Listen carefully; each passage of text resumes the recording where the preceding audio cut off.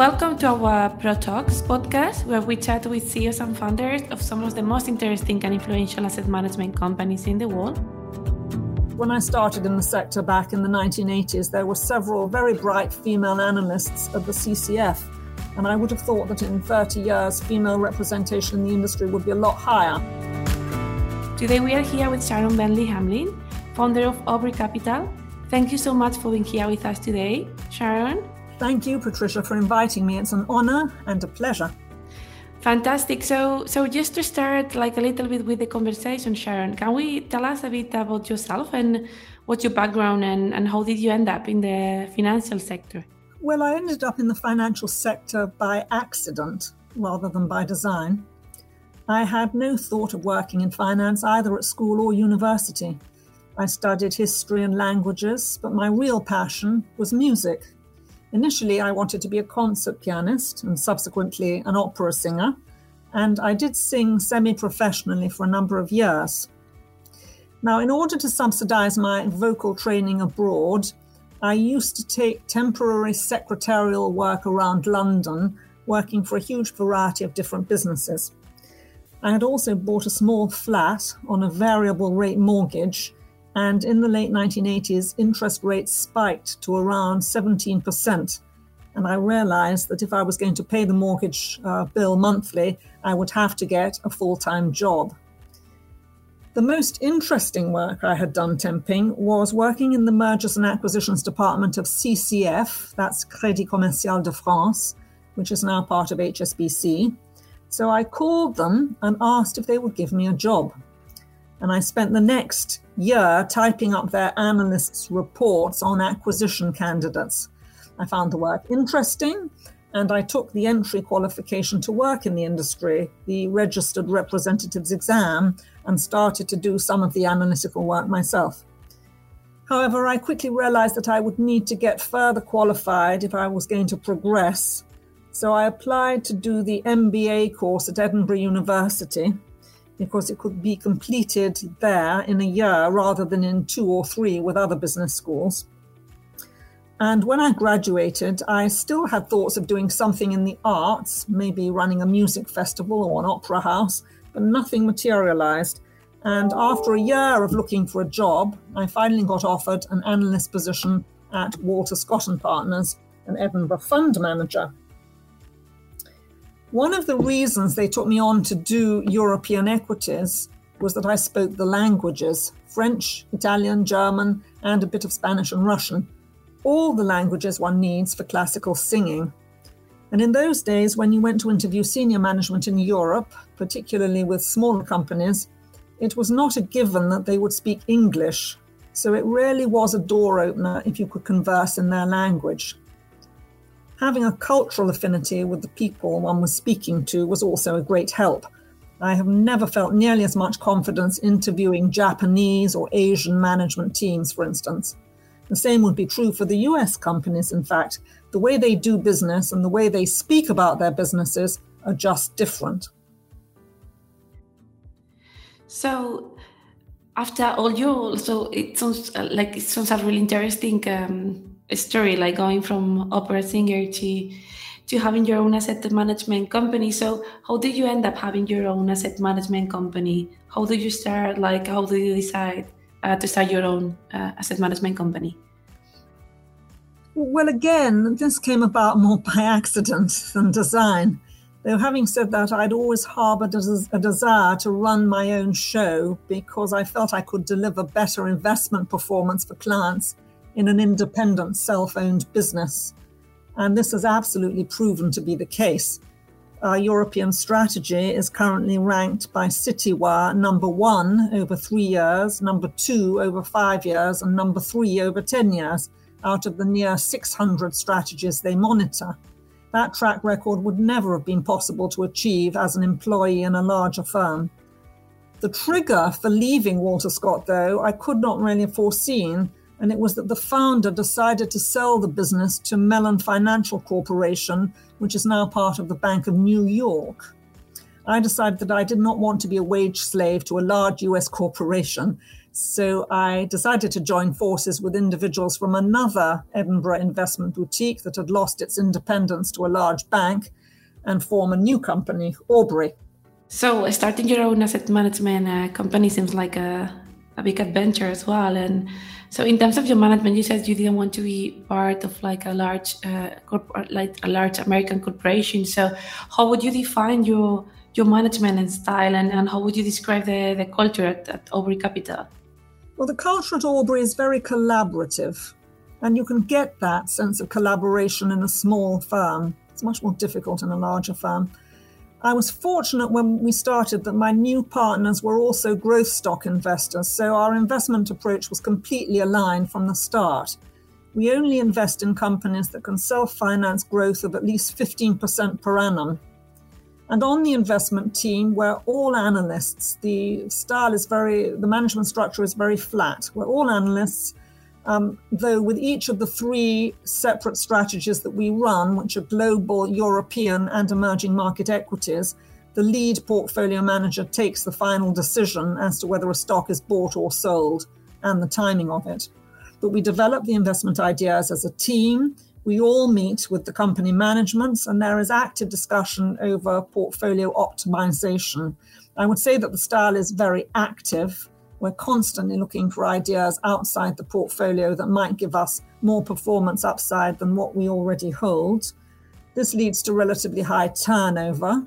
Although we have held some positions for a decade or more, the typical holding period is 3 years. We think our value added is in finding stocks which are under-researched and under-owned and therefore offer value. A typical stock would be ASML, the lithography company, which appears in many growth portfolios today, but which we acquired over 7 years ago before most people were at all interested. The style is also very focused. Our stringent financial criteria reduce the European investment universe of 3,000 companies with a market capitalization over 500 million euros down to a watch list of 150 companies. And our portfolio of 30 to 40 companies is a best picks portfolio of the best growth to valuation combinations that we can find. These are really quite special companies. And the portfolio consequently looks very different to the index. And the performance has been at least 80% driven by stock selection rather than by sector or geographic allocation. And in terms of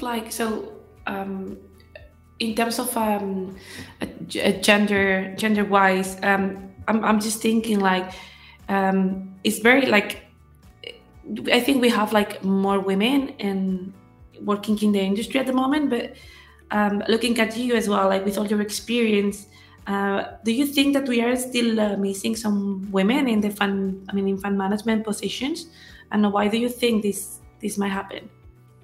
Well, I think definitely there is a shortage of women in the industry. We very much run a culture based on meritocracy at Aubrey, and we not only value women, but we value people from different backgrounds as well. When we started as a global growth stock manager, the emphasis was very much on the global aspect. And so we hired analysts from India, from Argentina, several from China and the Philippines. And those included a lot of women, I might say, and the majority were women from those countries. And in terms of current female representation, we have 3 women out of a 7-strong investment team and many more in the middle office in marketing and administration. So we are very well represented in terms of women in our company, but it is absolutely a meritocracy still. Why are there too few women in the industry? Well, Citywire in the UK released something called the Alpha Female Report. They produce this annually. The latest edition reported that only 11% of the funds that they monitor are run by women, and that was up from 10% the previous year. So not much change in a year. I only became aware of this report in the last 2 or 3 years because I was cited in it.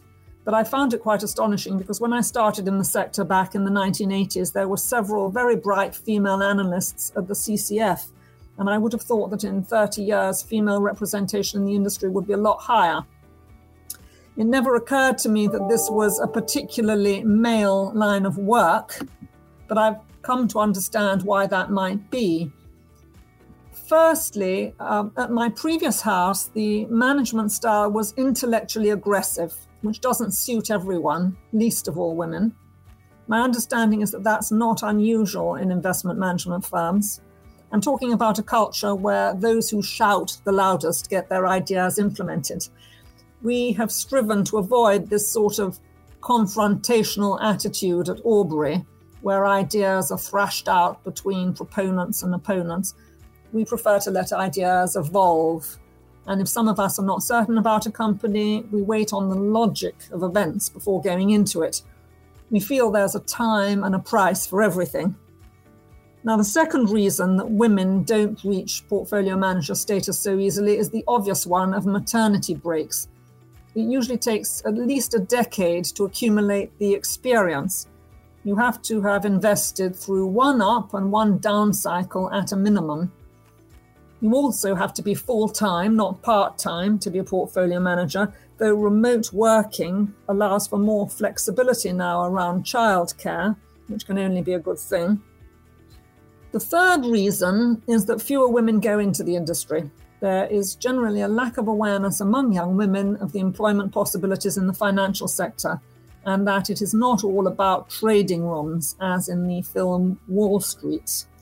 This is something we are trying to address at Aubrey by participating as mentors for a program run by an organization called Future Asset, which endeavors to encourage schoolgirls to take an interest in investment, including participation in an investment competition. This year, 62 teams from 44 schools in Scotland participated, and that included around 250 girls who might not otherwise have had the exposure.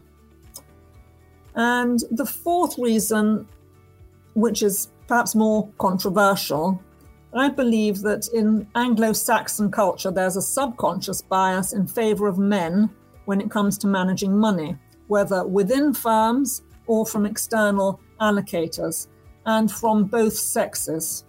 Men are viewed as having more gravitas, even if there's no reason to suppose that they have any more natural talent. And why I believe this is an Anglo-Saxon thing is that it is not the same in Chinese culture.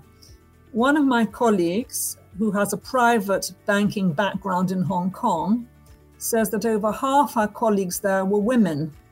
And in my husband's family, which is part Chinese, it was considered perfectly normal for the women to manage the family finances, and they were very good at it. Not so much in Western culture. The myth, I believe, still persists that men make the money and women spend it. So I think those are the reasons. They're good reasons why it's been so slow to get women into the industry. I guess as well, like in terms of, for the last bit that you said, I guess like the fact that women were not allowed to have their own bank account until 20th century, sometimes it makes you think like the access to money or the access to the industry could have been delayed as well because of that. But I found like the reasons like really, really interesting. And I wasn't aware of the differences between the East and the West. So I find that fascinating.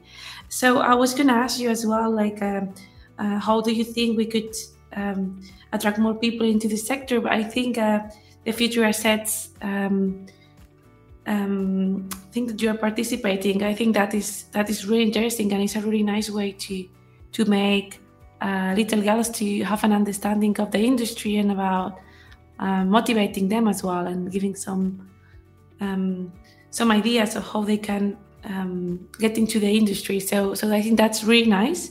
So apart from all this part of work and coming back as well to your opera singer side, do you have any other interest, or how do you spend your time out of work? Do you still like music, or do you do any other things?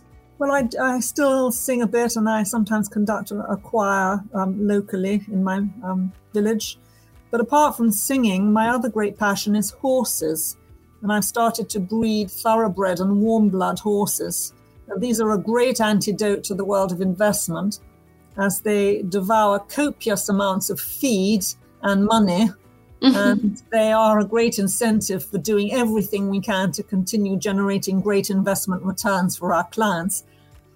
Now, interestingly, you might think this is a distraction from investment, but our highest returning stock, which has delivered over 1,000% for clients in just over 3 years, came about through my equestrian connection, because the company produces a protective inner lining for crash helmets, and I own one.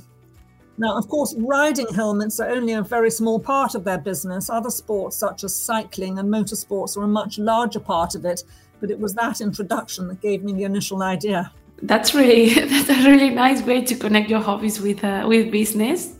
I guess it's and I really like horses as well. So I think it's quite traditional as well in the UK, right? To have horses and have like a fun interest on horses and riding. Do you have any advice for anyone wanting to start a career in finance? Just like as a last question for the conversation. Yes. Firstly, ask yourself if you're really interested in businesses and how they work, because that's at the core of it. You have to be interested in the companies. Then I would say you should read as much as you can about investment, learn the basics of accounting, and try to get qualified off your own bat. And then as a woman, don't think that you can have it all. Obviously, there are some very successful women in fund management who appear to have it all, but I think it's unrealistic for most of us. And I suppose my best piece of advice was to women would be to not put off settling down and having a family until it's too late, even if it means career sacrifices short term. Because I feel that if you can get the basics early on, there will be opportunities for going back to it later. I think that's a really interesting advice, and I think it's quite true especially for women. Sometimes we all make sacrifices to get some things or another, and I mean, as you said, if you can, I don't know, you can try to have it all, or you can't. So so thank you so much for being here with us today, Sharon. It was lovely chatting with you, and hope you have enjoyed our conversation. Thank you very much, Patricia. It's been very interesting speaking to you today. And for anyone else listening, stay tuned, and we will be back in 2 weeks. And please follow us on social media. And Sharon, speak soon, and thanks so much. And